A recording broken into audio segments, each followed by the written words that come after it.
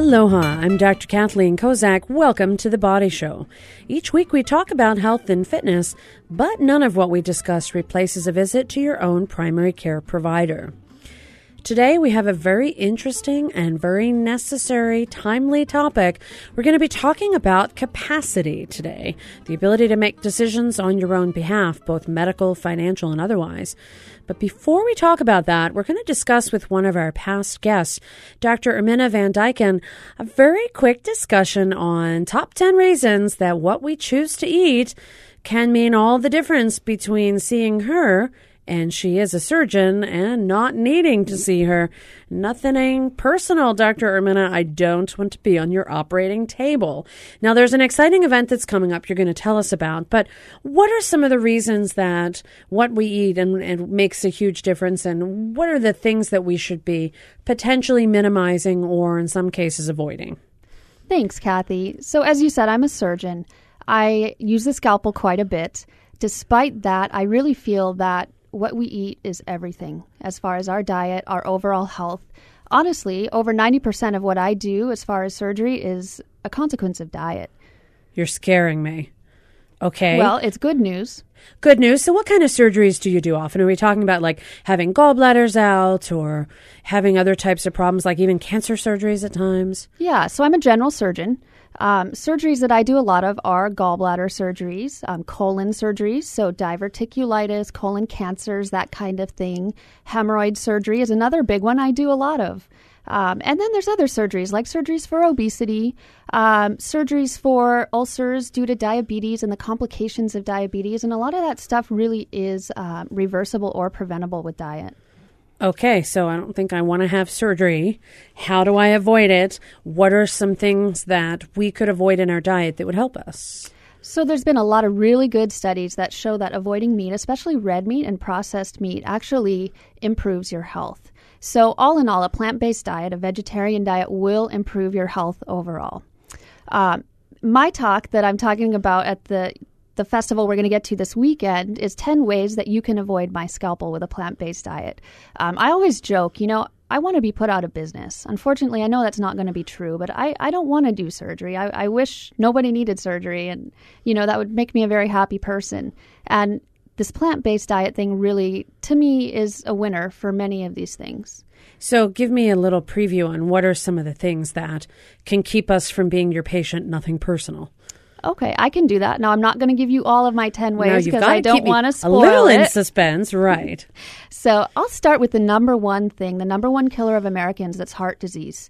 So heart disease last year in 2015 killed over 640,000 Americans in our country. I can throw numbers at you all I want, but if you think about it, the top reason for a loved one to die, our family member, our close friends, is going to be heart disease. There's some really good research showing that a plant-based diet can not only prevent but reverse heart disease. Dean Ornish and his group and a lot of other followers, they showed that. Yeah, and they now actually have a couple of different locations. I think Ikahi Health and I think Straub Medical Center have a Dean Ornish dietary program, or the Ornish program, that people can sign up to do, because there's a lot of studies that have shown that it can reverse the effects of heart disease. If you've already had a heart attack, or if you have this really strong family history and you want to avoid it, that there are certain foods you can eat that'll significantly lower your chances of having a problem. That's exactly true. And the beautiful thing, too, is Medicare and HMSA will pay for it if you meet criteria. So this is a well-funded program. And not only heart disease, in that matter of fact, you can actually go if you have any issues with diabetes, if you have high blood pressure, if you meet certain criteria, you can be a part of this program. And it's a beautiful program. Now, when people hear about being a vegetarian versus being a vegan versus doing all these different things, what is it? What's the difference? What does it really mean? What are we talking about? So being vegetarian, there's many different types of vegetarian. There is lacto-ovo vegetarian, where you eat eggs and dairy. There is strict vegetarian or vegan, and kind of the new trendy word for that is plant-based. And what that means is basically only plants and whole foods. So I always tell people you can be a junk food vegetarian. Oreos they're vegan. French fries, are those healthy for you? Absolutely not. So you really have to kind of choose your food wisely. So be careful what you're eating, because if you eat too much of anything, really, then you could increase your cholesterol and or you could cause other consequences, increase blood sugar, do a variety of different things that are potentially damaging to your body. If not immediately, then later on down the road. That's absolutely right. And the one thing to remember is everything plant-based that doesn't come from an animal has no cholesterol. So it may not be healthy for you, but you are going to have zero cholesterol in your diet if you stick to a plant-based diet. So give me another one. I want one more.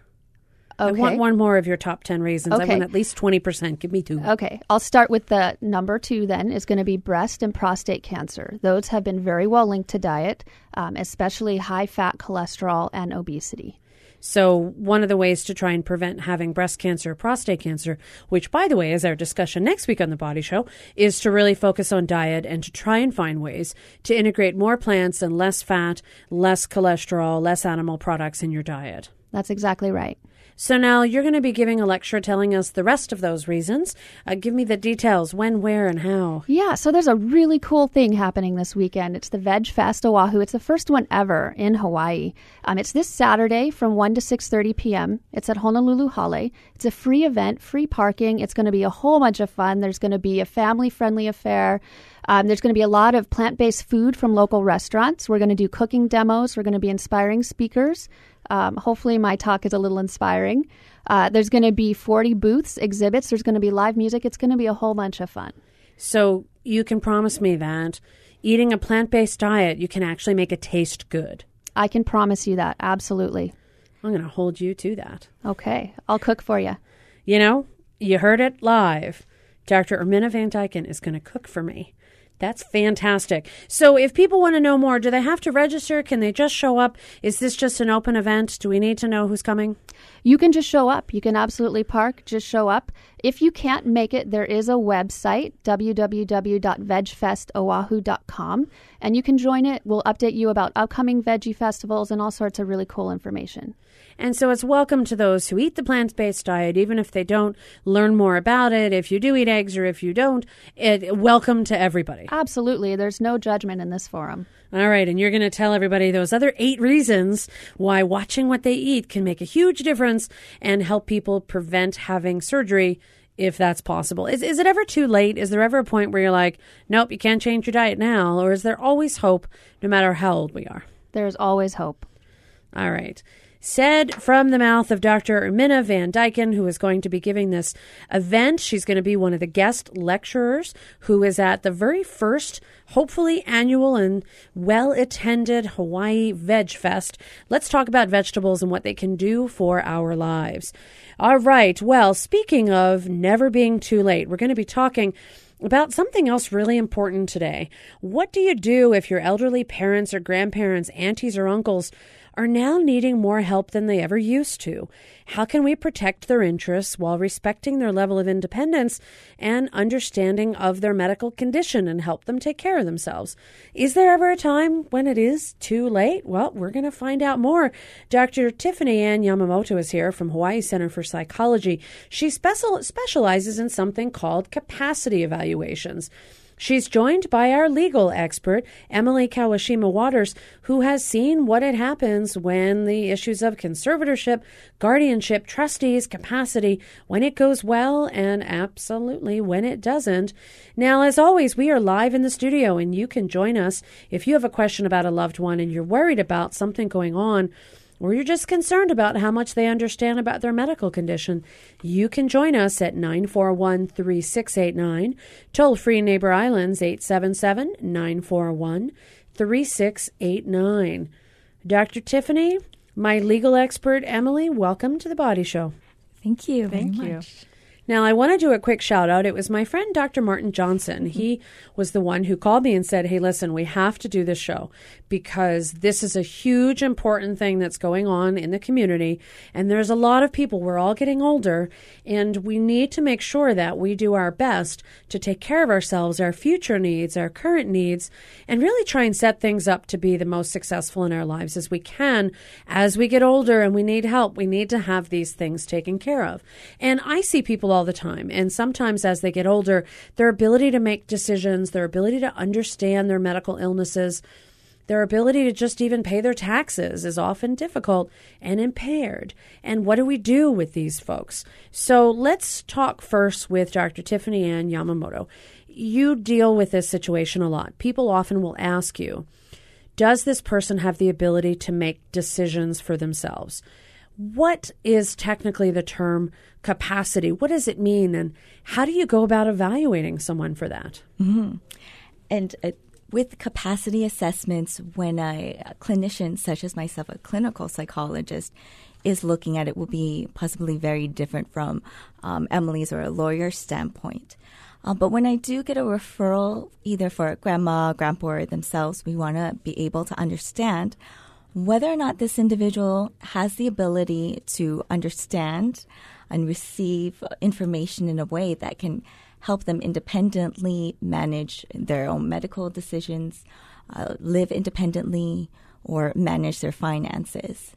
So like I may have a person who I see in my office and I start to notice that they're missing some things. Maybe they're missing to take their medications, or maybe they're not grooming themselves. And I start to notice maybe they're slipping a little. And I want to know, can they still live independently? Can they be successful on their own? Or are we dealing with a potential need for placement in a care facility or extra involvement of kids or people to come into the home? So I'll see them on a medical basis and I'll be able to tell pretty quickly, are they taking their medicine? Are they taking care of themselves? And when I find out that maybe they don't have that ability, then you might be able to evaluate them and figure out if they really can make a decision, because grandma may not want to leave her house that she's lived in for the last 50 years. It may not be safe for her to do that, but she may be insistent, and the rest of the family steps back and says, okay, we'll let grandma decide, and it may not be safe. So at what point would you be able to, how would you determine if it's okay for grandma in the scenario to stay in her house versus she doesn't really have the capacity to make that decision? She's not thinking correctly or able to decide on her own. How do we know that? So there's a lot of things that you had mentioned in there that I threw you under I like bus, that, all of it. I like that. This is why it's so important to have a specialist who knows about capacity evaluations with this specific population, because it's so important to make not only the family members feel comfortable, but also the individual that maybe we're either seeking an assessment on their behalf or maybe they themselves are looking for an assessment. Because the way that I would do that, it's very thorough, where we look at objective measures of cognitive functioning. So in other words, how well the brain is able to understand and process new information. But a key area that I'm looking at is memory. Lots of memory changes, and they can happen for a number of reasons. People are stressed. We'll kind of forget that that's where we left our keys, or we'll forget to pay the bills. But where it becomes a higher concern is if there is a threat to their safety, because it's very different if they forget to take their medication and they either take it twice or forget to take it at all. Could be dangerous in a lot of situations, sure. And doing an interview, while it can be helpful, it's not a thorough enough assessment to be able to make that very important decision of whether or not a loved one can live on their own. So when I do see patients for this type of testing, in addition to doing the cognitive assessment, as I mentioned, and memory, I'm also looking at the functionality of it. So what that means is that it's different when you're answering questions. You may know the answers. In my office, what we do is kind of have them carry out the task. So they may understand that they have to pay bills. And this is very standardized evaluations and assessments that we're doing in the office. So what I'll do next is have them pretend to write a bill. Like write you a check. Yes. And, seeing them kind of just look at it and the confusion on their face, it's very much what would happen at home. Yeah. Right. And I feel like often I'm fooled. I mean, I will see somebody I've been at Straub for 17 years now. So I'll see some folks that I saw in the very beginning. And so I'll know them, and they always come and they look well, and they look as though they're well taken care of, and they present themselves well.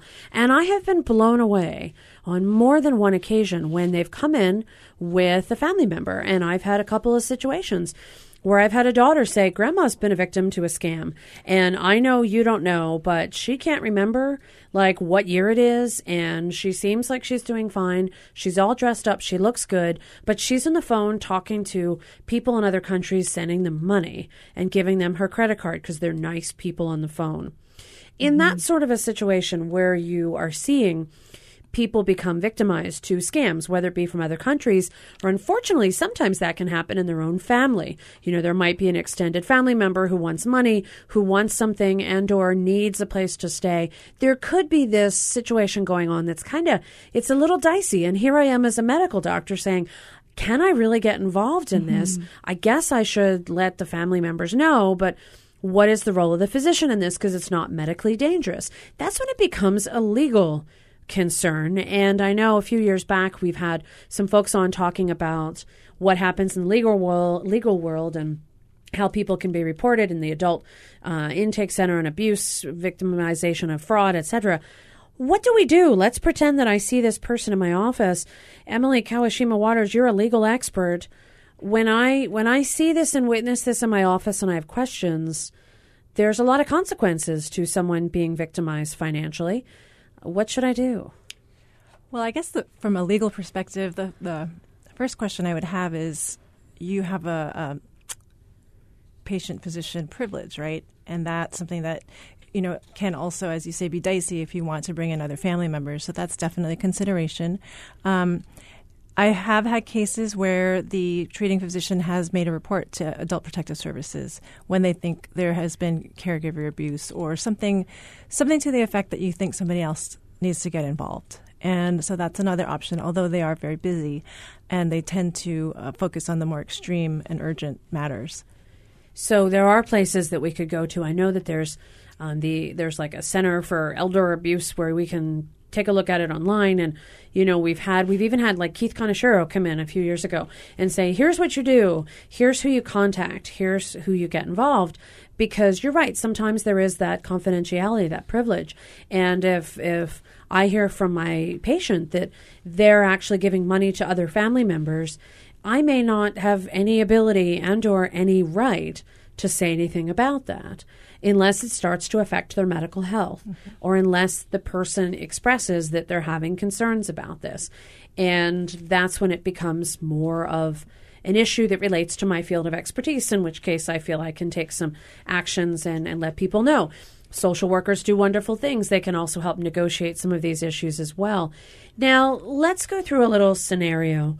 And what we'll do is, and I'll give you guys a few moments to think about it, but I want to sort of describe like when you would see somebody, what sort of things you would do. And if you determine that they did not have the ability to make their own decisions, how can we best help that individual so that we can protect their right to be independent as long as possible, but also protect them on the back end and make sure that there aren't any issues legally that could put them in trouble should their spouse pass away and the person who is still alive has some memory issues and family members kind of want to help out, but they don't quite know what sort of arrangements to make. So it's a whole like black box that I don't know anything about. So when we come back, we're going to come up with some real live scenarios on how this affects family members and maybe someone you love right now that you're wondering what you should do about this. I'm Dr. Kathleen Kozak. I'm here in the studio with Dr. Tiffany Yamamoto and also with legal expert Emily Kawashima Waters, and we are talking about capacity, how to know if grandma knows what's going on or if grandpa's gone, how do we take care of our loved ones and not put them in a scenario that's unsafe. If you have family members who have been in this situation or you have some ideas on how you handled it together as a group of family and loved ones, we'd love to hear what you've done. We can all learn from one another. You can call us at any time, 941-3689. Toll-free Neighbor Islands 877-941-3689. We'll be right back with real live examples in just a minute. Stay with us. HPR's 4,600 sustaining members make automatic monthly contributions to this station from their bank accounts. These contributions continue until they let us know they'd like to stop or change the amount. Learn more about how you, too, can keep your membership always current and your support for HPR constant. Visit us online or call us during business hours, 955-8821. And thanks. She wore a jersey blouse that looked one way when she was at home and another way when she was anywhere away from home. Everything about her had two sides to it, one for home and one for anywhere that was not home. I'm David Sedaris. Join me this week on selected shorts from PRI, Public Radio International. Tuesday at 5 p.m. following Travel with Rick Steves. Support for The Body Show comes from the HPR Local Talk Show Fund, which helps Hawaii Public Radio sustain and grow its locally produced talk show programming. Mahalo to contributors Straub Clinic and Hospital and Gourmet Events Hawaii. I'm Dr. Kathleen Kozak here in the studio with Dr. Tiffany Ann Yamamoto. She is from the Hawaii Center for Psychology. She's a clinical psychologist with expertise in determining capacity. Do people know exactly what's going on, and do they understand their role in taking care of themselves, both medically and financially? I'm also joined by Emily Kawashima Waters, and she is a legal expert who has the expertise in how to set things up so that disastrous things don't happen, how to plan ahead so that all the care needs for our loved ones can kind of seamlessly be transitioned so that we don't have to worry about what happens if grandma or grandpa gets dementia. We already have a plan in place to take care of that. Now, as promised, we are going to do real live examples. And so if you have one, if someone you love has had a situation where you have some advice and or just describe some of the things that might have happened, it always shocks me when I hear about some of these issues, and yet it really goes on out there. You can give us a holler at 941-3689. Toll-free Neighbor Islands, 877-941-3689. Now, Dr. Tiffany, I'm sure you've had situations where you found that someone does not have capacity to make decisions for themselves because they just have a memory issue or a brain issue, or maybe they've had strokes and they can't understand. Walk me through what we would do if you discovered that a loved one just couldn't be in charge of their own matters anymore. Mm-hmm. If they were previously living independently, taking care of themselves, and now you discover they can't. Mm-hmm, mm-hmm. Well, what's really nice is that there, in recent years, has really been a movement for capacity assessments to be more specific in different areas. So your comment, and you mentioned that there are some evaluations where we will find that there's certain areas where grandma or grandpa isn't able to independently live alone. But when I'm looking at an evaluation, what I'm also incorporating is some of their values. So maybe I'm thinking of a particular patient that I'll make sure the identity namelessly is tell us. Okay. A 90-year-old female who was living with her family members, where her idea of she wanted to live independently also meant, though, that her family would help her manage the medication. So in that area, she could still make choices of where she wanted to live. She could be left home alone because there wasn't a high risk of either self-harm or running away. And she also knew how to kind of manage different household safety issues like turning off the stove. So she's still able to retain those abilities. But because of her memory impairments, it was very difficult for her to maintain other areas of capacity, such as managing her own finances. So that's an area where we would work with family members to really get them linked up to the right resources of the next steps to determine whether or not maybe they'd like to petition for a guardianship and conservatorship. So what's nice is that after receiving an evaluation, even if I'm finding that an individual may have diminished capacity in a certain area, in this particular case, it was up to the family of what they wanted to do next. It doesn't mean that rights get taken away immediately. They can contact their lawyer to plan and really get linked up with the right services if they wish. So what you're talking about is there's a difference between saying, is someone able to medically take care of themselves? Can they make a decision on where they want to live? And also, can they be financially able to take care of themselves? So those decisions could be separate. Yes. They might be able to get up, get dressed, and cook their own food, not leave the stove on, but maybe they can't manage their medications. And unfortunately, it's the fault of people like myself. We have these older patients. They have multiple medical conditions. They're on like 10 different pills. And it's difficult. I mean, for any of us, it would be hard to time all that.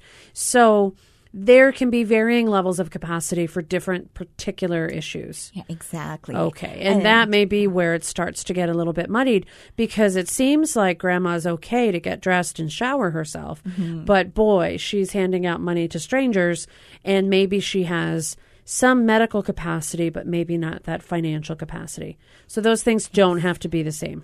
No, not necessarily. Okay. Yeah. We're going to talk about the legal aspect of guardianship in just a moment. First, Julie from Kona's on the line. Welcome to the Body Show, Julie. Hi. Hi there. My question is, can you hear me? We can hear you really well. What can we do for you? Okay. My question is about my mother is continuing to get more incapacitated as far as her memory, but it seems like the more that she's unable to do things, the more that she's in denial. And so she's becoming more obstinate and more unwilling to discuss. There's lots of different episodes, but I don't know how much the doctor or the legal person needs to know. I guess my concern is that we don't have much footing. She lives on her own. She lives by herself in her own house. She has allowed us to help pay bills, but she doesn't need a lot of she doesn't take much medication except for maybe something to help her mood. She has had episodes with the neighbors where she's accused them of doing things and taking things, and there's lots of delusional episodes where she is imagining things happening that are not happening. And we know that she can't do things because she'll sort of admit that she can't. But then if we were to push the issue of you need help, she gets real angry. So it sounds like you're stuck in a really tight spot, Julie. Your mom, as her memory gets worse, she's becoming sort of more combative and accusatory and suspicious of the neighbors. And no, I couldn't have left my purse somewhere. They must have come in and stolen it. And of course they did such a thing. So now it's lots of those. Absolutely. So now you've got a situation where not only do you question, does she have the ability to live by herself, but how do you intervene when she refuses to do anything else? And what is your ability if she's in this situation to make any changes? So, Emily, I'm going to ask you a question here because this is a real important one. This is Julie's mom. Legally, Julie's mom is an adult, as is Julie. So when we have situations where elderly loved ones are seeming to be more medically fragile and or doing things that are associated with progressive forms of dementia, does Julie have any legal rights to change anything here? Well, it sounds like this is a kind of a touchy area or a time period, because in order to obtain a conservatorship or guardianship under Hawaii's law, there's a very extensive system that I think is in place to guarantee that somebody's rights aren't improperly taken away from them. And so in order for the court to even entertain a petition for a conservatorship or guardianship, which means Julie's in charge now of the finances as well as the health decisions, the court requires a physician's letter that states very clearly the incapacity and the prognosis and the how long the physician or the psychologist has been treating this person. And then from that step on, the court will then will assign what's called a kokua kanavai, which is a helper of the court. And that person is an attorney and will do an independent evaluation and investigation of the circumstances surrounding the protected person's situation. So like maybe speak to the neighbors and find out. They will. Hey, is she doing something weird? Are you seeing Julie's mom out naked, right, at 3? Not that she is, Julie, I'm sorry, but just we're doing examples. And she's screaming in the middle of the night and saying somebody stole something. Then therefore now we have a problem. And not just Julie saying it, but there's also other non-involved parties, non-involved meaning not in any way going to take over. That's right. And the kokua kanawai is also authorized as essentially full subpoena power to look at the protected person's medical records, psychological records. Everything is filed under seal, so it's confidential. But the kokua kanawai then prepares a confidential report to the judge in the probate court, commenting on whether it is appropriate. And one of the things, so for the situation, one of the things that they can do is offer a tailored version of a conservatorship or guardianship, such that it's not a full-blown taking away the powers. It might be limited to, for instance, just writing bills or monitoring medication.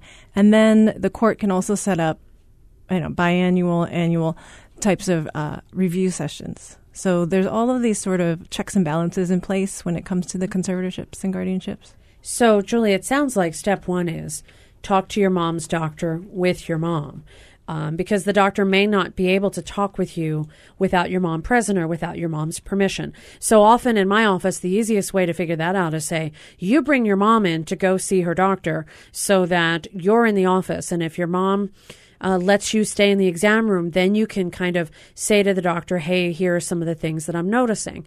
If the doctor says, oh, really? Wow. Like, I've been surprised before. I'm like, really? Your mom's doing what? She's letting in random strangers and buzzing them in the front door of the condo for no reason? Why? So I've been surprised when I've had family members come in during patient evaluations. And if the doctor agrees that your mom is not of the ability to manage her own issues medically or financially, then it sounds like the next step would be, here you are, you have this letter, and now it's going to be, do I need to take over for mom? And that becomes a dicey issue, because if mom's obstinate and or if she's, yelling or aggressive or refuses to let you do it, then you might have to proceed with seeing a lawyer and getting this whole thing set up to be her conservator or guardian to be in charge of all of her issues. So it sounds like you're in the beginning of a long road, Julie. Yeah.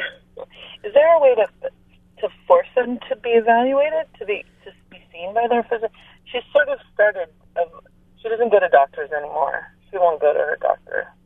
Well, I guess, and I mean, the only other thing that I could say is, and I'm just going to pull this out of a hat and say, you could potentially call Adult Protective Services on your mother, because Adult Protective Services would start doing an evaluation anonymously. Your mother would not know who called them, and they would start doing an investigation to say, hey, is this woman safe? Is she safe in her environment? Is she acting out at the neighbors? Is she living in a house that is clean, and or can she manage things on her own?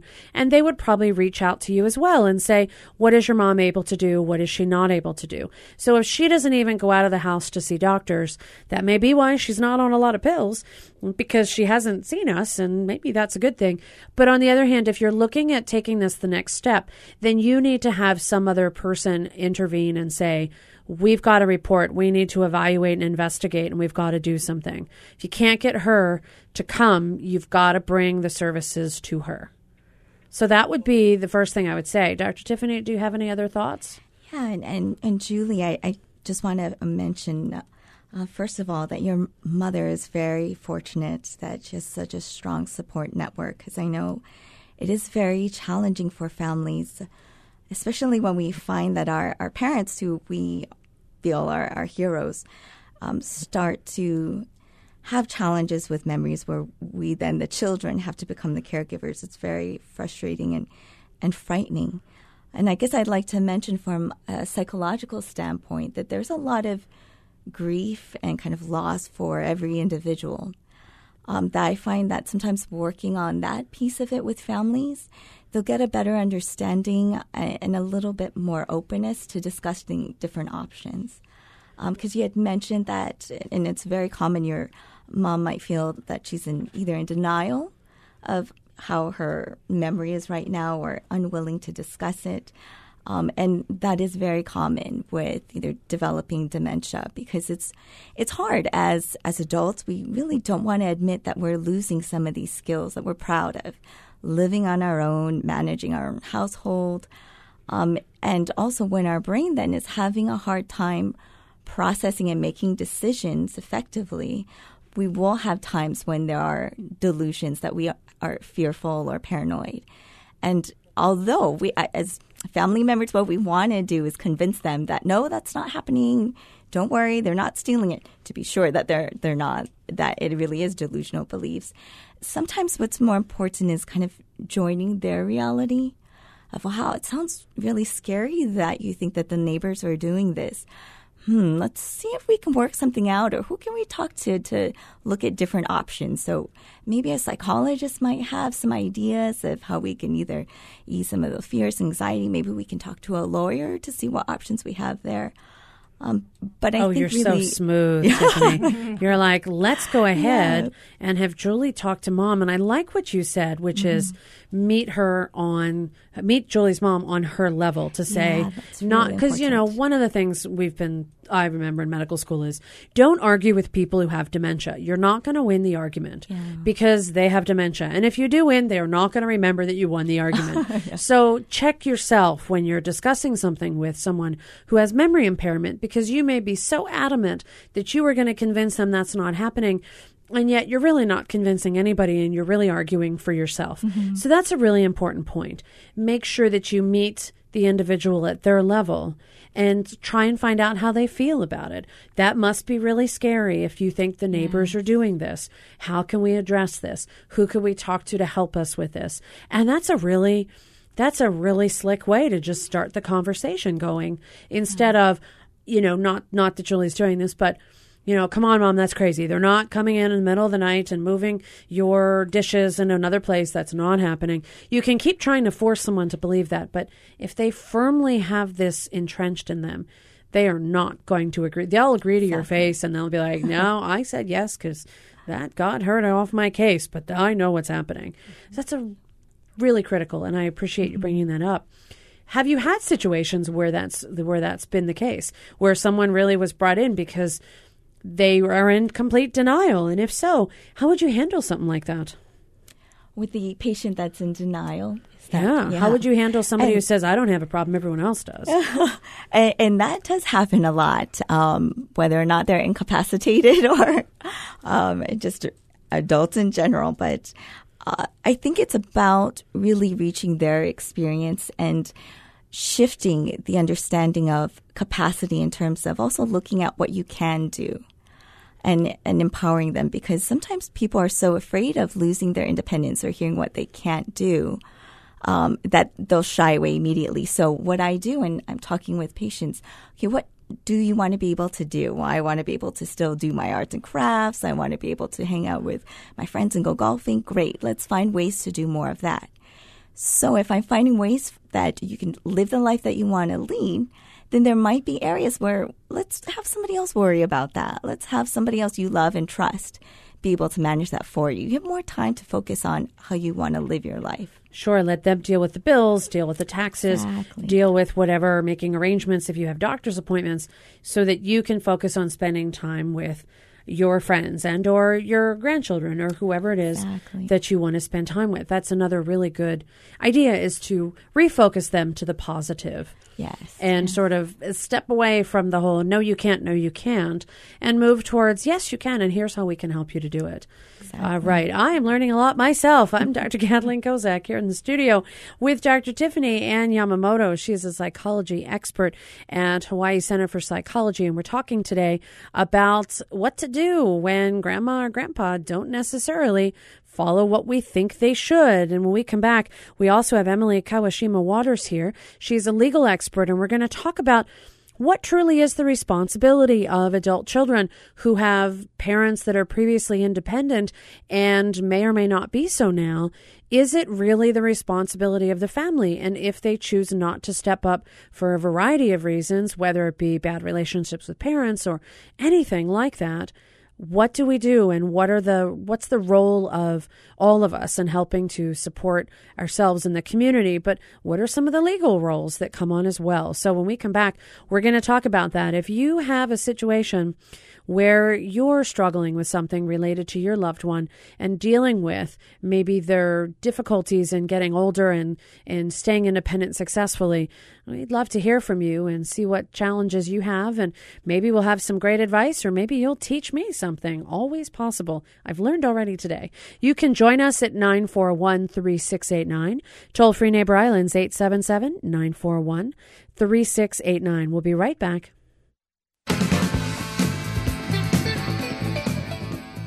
It's the first event of its kind in Hawaii, Veg Fest Oahu, a gathering that will look at the link between public health and climate change. And we'll hear from the head of the U.S. Fish and Wildlife Service Pacific Region Migratory Birds and Habitat Program. That's tomorrow morning at 8 on The Conversation.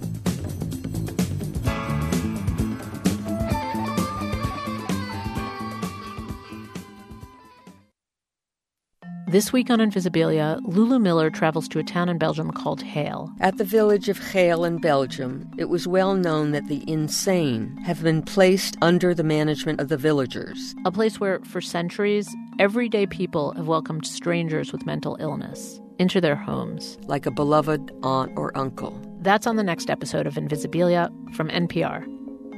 Wednesday evening at 7 following Counterspin. Support for The Body Show comes from the HPR Local Talk Show Fund, which helps Hawaii Public Radio sustain and grow its locally produced talk show programming.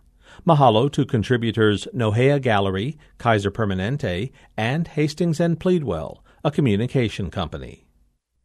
Welcome back to The Body Show. I'm Dr. Kathleen Kozak here in the studio. We're talking about that difficult conversation. What happens when mom, dad, grandma, grandpa, auntie, or uncle no longer can take care of themselves? And what can we do as a family, as a community, to help take care of them in the best way possible, preserving their rights, but also protecting them as well?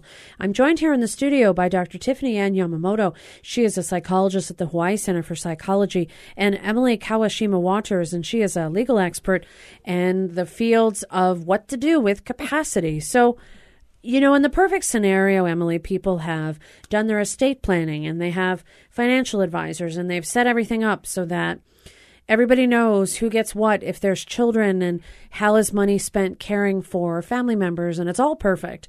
And in the real world, that doesn't happen all the time. So is there a legal responsibility for adult children to take care of their adult parent should the parent become incapacitated? Do the kids have a legal responsibility, or does it matter if they don't even live here? Well, if I could just backtrack, because something you touched on just now with regard to financial planners and estate planners, my practice specializes in the litigation side of probate and trust. So by the time a case comes to me, it's a mess. There's all kinds of problems. There's family dynamics. Sometimes it's not a mess if it's a straight conservatorship, guardianship, but a lot of the problems could be resolved had there been good estate planning, and there are so many great estate planners that know every scenario that could come up, are able to talk to families, are able to grow with the family dynamic as things change in people's lives. Having said that, with respect to a legal obligation, I mean, we would all hope that as we age, our family members will come around and embrace us and help us in times of need. That's not the reality. And there is a state office called the Office of the Public Guardian. They do help typically indigent people whose family members either cannot be located or they have no interest in assisting. And they will assign a conservator to come in and help the person with their estate. But that's a different process, and it involves APS as well and different agencies. So there's no legal obligation on the part of kids to help with their parents as they get older. The only legal obligation would be if mom or dad assigns or has their children as a successor trustee. And in their trust, it states if I become incapacitated, my son or my daughter will take over as trustee. Then that is a legal obligation. The person has to accept the role as a trustee.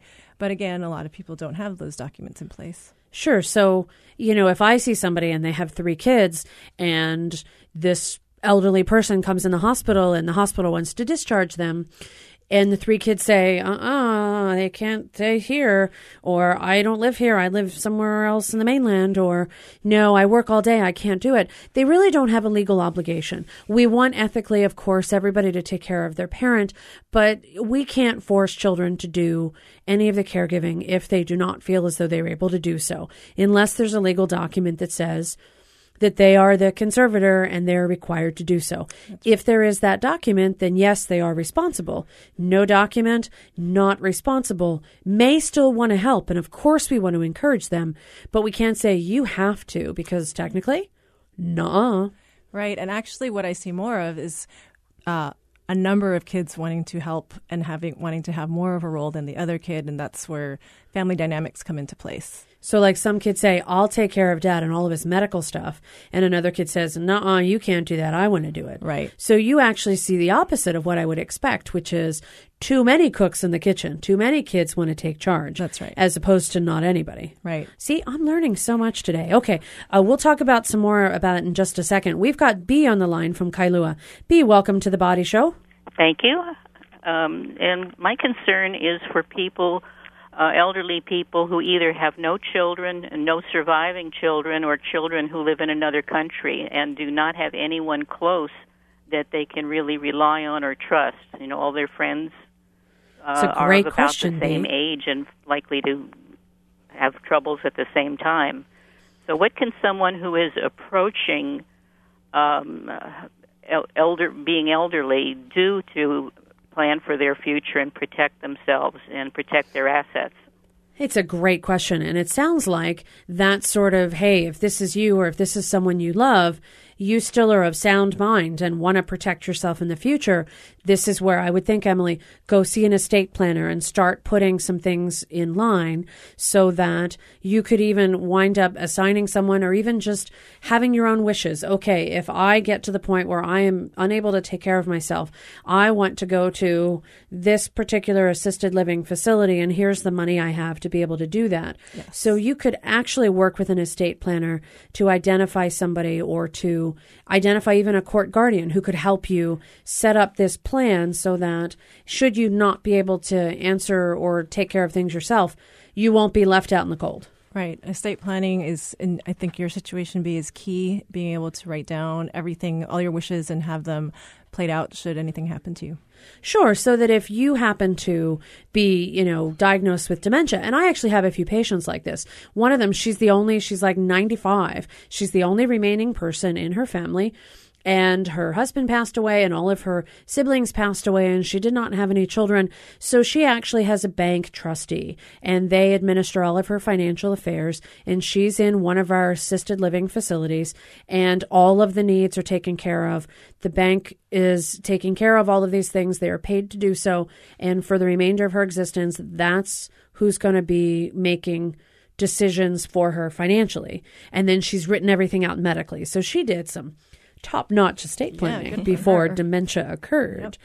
Yep. Okay, we've got David on the line from Molokai. David, welcome to the Body Show.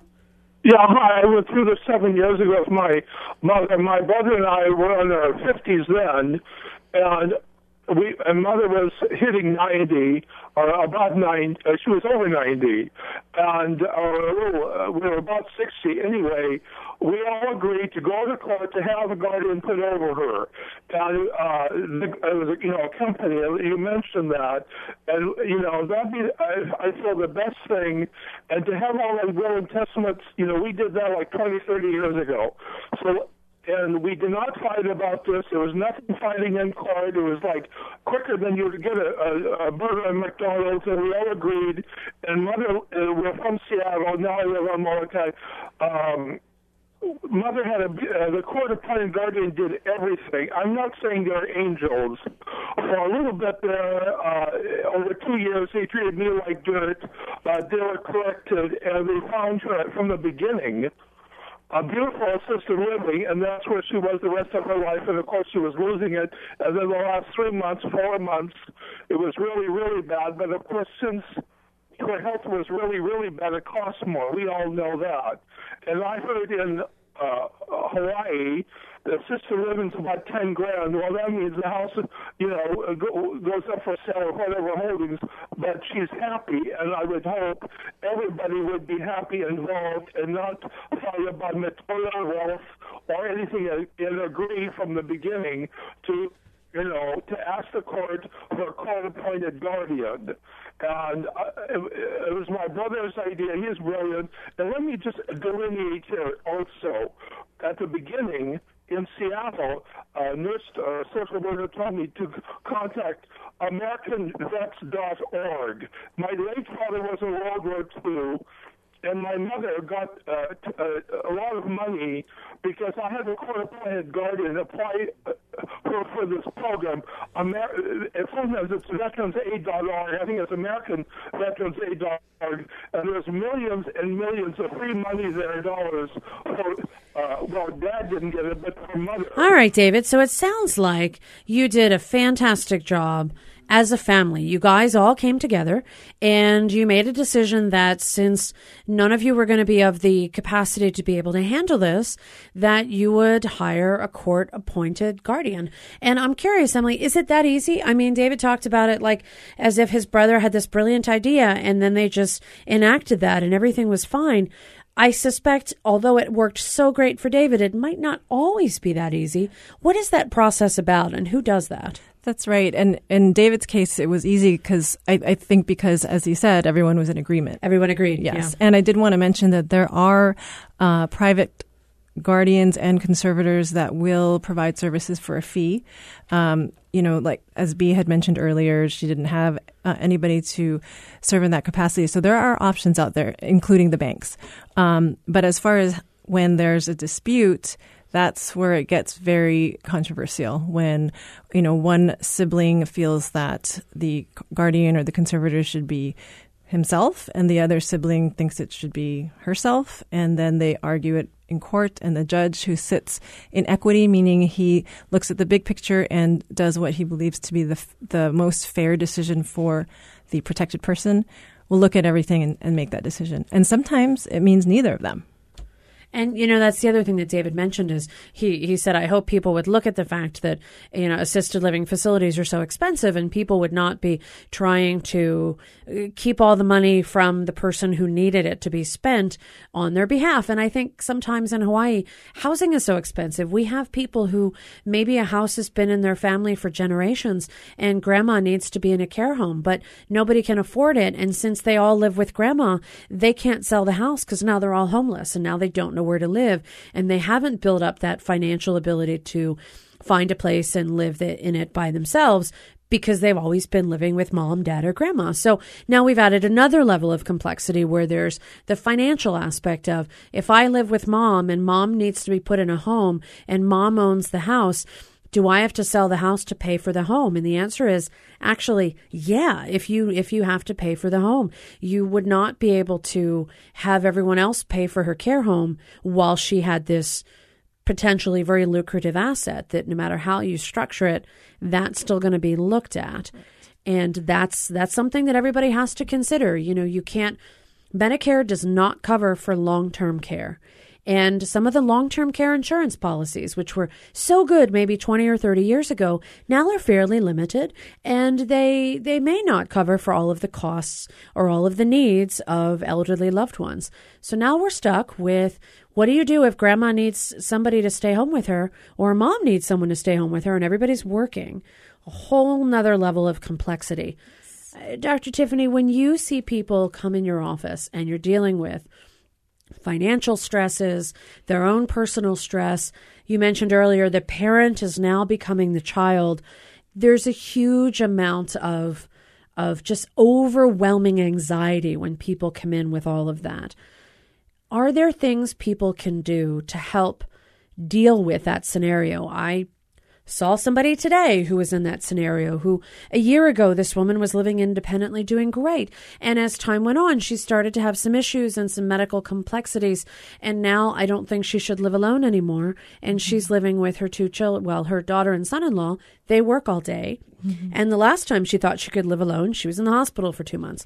So, because she can't. So when people come with all of these issues and these major stresses in their life, where do you start? I think where I would first start is very much normalizing that experience for people, that's a common fear, to either lose your independence, feel overwhelmed. But a lot of those initial fears, once you kind of have that open conversation about it, especially with the right either professionals or networks in the community, then we're able to either dispel some of those inaccuracies and help them be connected with the right people. Because you had mentioned with a patient of yours that there's that fear of what it would be like to not live alone anymore, and that they may lose their independence. And again, I guess I'm really hoping that with these kind of shows and talking about it in the community, that there will be a shift in understanding what independence means. That does not mean that we're free from depending on others, that we do everything ourselves. In fact, I think focusing on independence and resources that allow us to have more independence, it means that we can really live the life that we want to live. So in speaking, I guess, with your patient and your example that you shared, it would be learning more about what's important to them, the values of being comfortable where they live. Sometimes it's just then about referring them to the right networks, like the Alzheimer's Association, the Aloha chapter. They have a lot of great support groups, networks. Or is it about finding other individuals that they can talk to and open up with, other family members? Because I think in our heads there's very limited options. It means that we have to go into this care home or that area, when there's a lot of different either therapeutic or resources that are very helpful. Sure, and I'll tell you, I've seen some families do some really creative maneuvering where they stay overnight in mom or dad's house, or they live upstairs, downstairs kind of arrangement. Or I've even seen situations where, one of the individuals, he kind of set up this whole really interesting gadgetry where he can actually visually check on mom during the day. Yeah. He set up these cameras in the apartment, and he can say, okay, mom, I'm going to check you out on the camera and make sure you haven't fallen on the floor. And has actually found situations where she's been falling and she couldn't get up and she needed help. And then he's able to go help her or call the neighbor to come help her. So people can be really creative. I guess that's the idea, is think creatively, because although, Emily, and you're not legally responsible to take care of mom, but you would want to do the right thing. And if you can coordinate with your siblings to do exactly what is necessary, then start that discussion now. Start looking at trying to get everybody in the right place. Because sometimes, and we see this in Hawaii, one sibling is here in the islands and then 2 or 3 others are in the mainland. Or, one of our callers said, what do you do if they're in another country? And so if you can start figuring out a way to establish who's going to do what, when, why, and how now, you don't have to wait until it becomes a scary scenario. That's right. And I have cases with co-guardians and co-conservators that siblings serve. But something that Tiffany raised, which is increasing the awareness of incapacity, of dementia, and how they can be vulnerable, is really important, because then healthcare providers, legal advisors, estate planners, psychologists can all chime in. And then we can all hopefully help that individual, because there's nothing scarier. And often I'll sit in the office and I'll see some of my older patients come in, and sometimes I'll be like, boy, I hope I'm as healthy as that person when I'm that age. Or, oh, I can't imagine what I would do if I was struggling with those issues. And so for all of us, when we see our loved ones, to really just take a look and say, what can we do to help them? I like the idea of what are they capable of doing, and how much can we really help them to figure out what they can do. Because a lot of times it's more about what you can, not what you can't. And maybe that is the definition of independence. I can do what I like, even though it doesn't mean I have to live all by myself. I feel like we need to do this show like every month to bring up some of these issues, because we made a list of all these things to talk about, and I think we've gotten to like 2 or 3 out of a list of 10 different areas. I want to thank both of you for being on the show and taking the time Dr. Tiffany Ann Yamamoto, you are a psychologist, Hawaii Center for Psychology, and thanks again to your colleague, Dr. Martin Johnson, for hooking us up, because he had a great idea about this show, and I think we've just scratched the surface on what we could do. So I do hope you'll come back. Emily Kawashima-Waters, you also have an office downtown, and you specialize in what happens when everything goes wrong and how can we make things go right. Thanks to both of you. If you want to hear this show again, click on our podcast. Our engineer, David Chong, our executive producer, Beth Ann Kozlovich. We'll see you next week.